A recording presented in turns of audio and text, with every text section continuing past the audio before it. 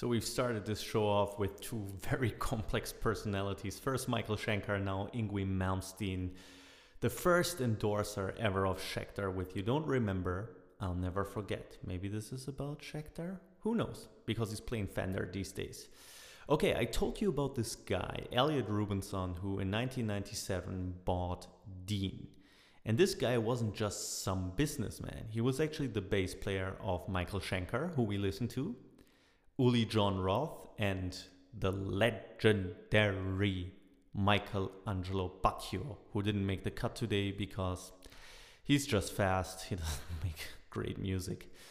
Okay, and what did Rubinson do? He did something that is not really the case anymore for today, but he expanded the range of Dean guitars that were pretty much dead when they bought them in the US, from low-end instruments to high-end instruments. And he got those endorsers, the people who represent the brand, the famous guitar players. We will talk about most of them throughout this show, most of the really famous ones.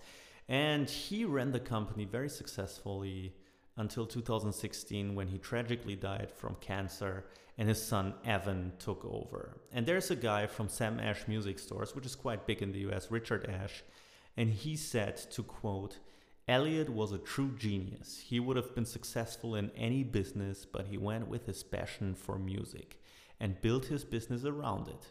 He was truly one of my heroes. Rest in peace, Elliot Rubinson."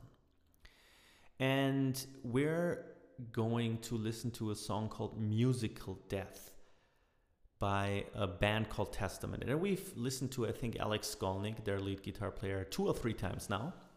But today we're going to listen to their rhythm guitar player and main songwriter, Eric Peterson. So it's very untypical of what we usually do, focusing on the lead guitar player. Today, at least, I will talk about 2 very important rhythm guitar players. And this is the first one, Eric Peterson. And he's been true to Dean for a long, long time.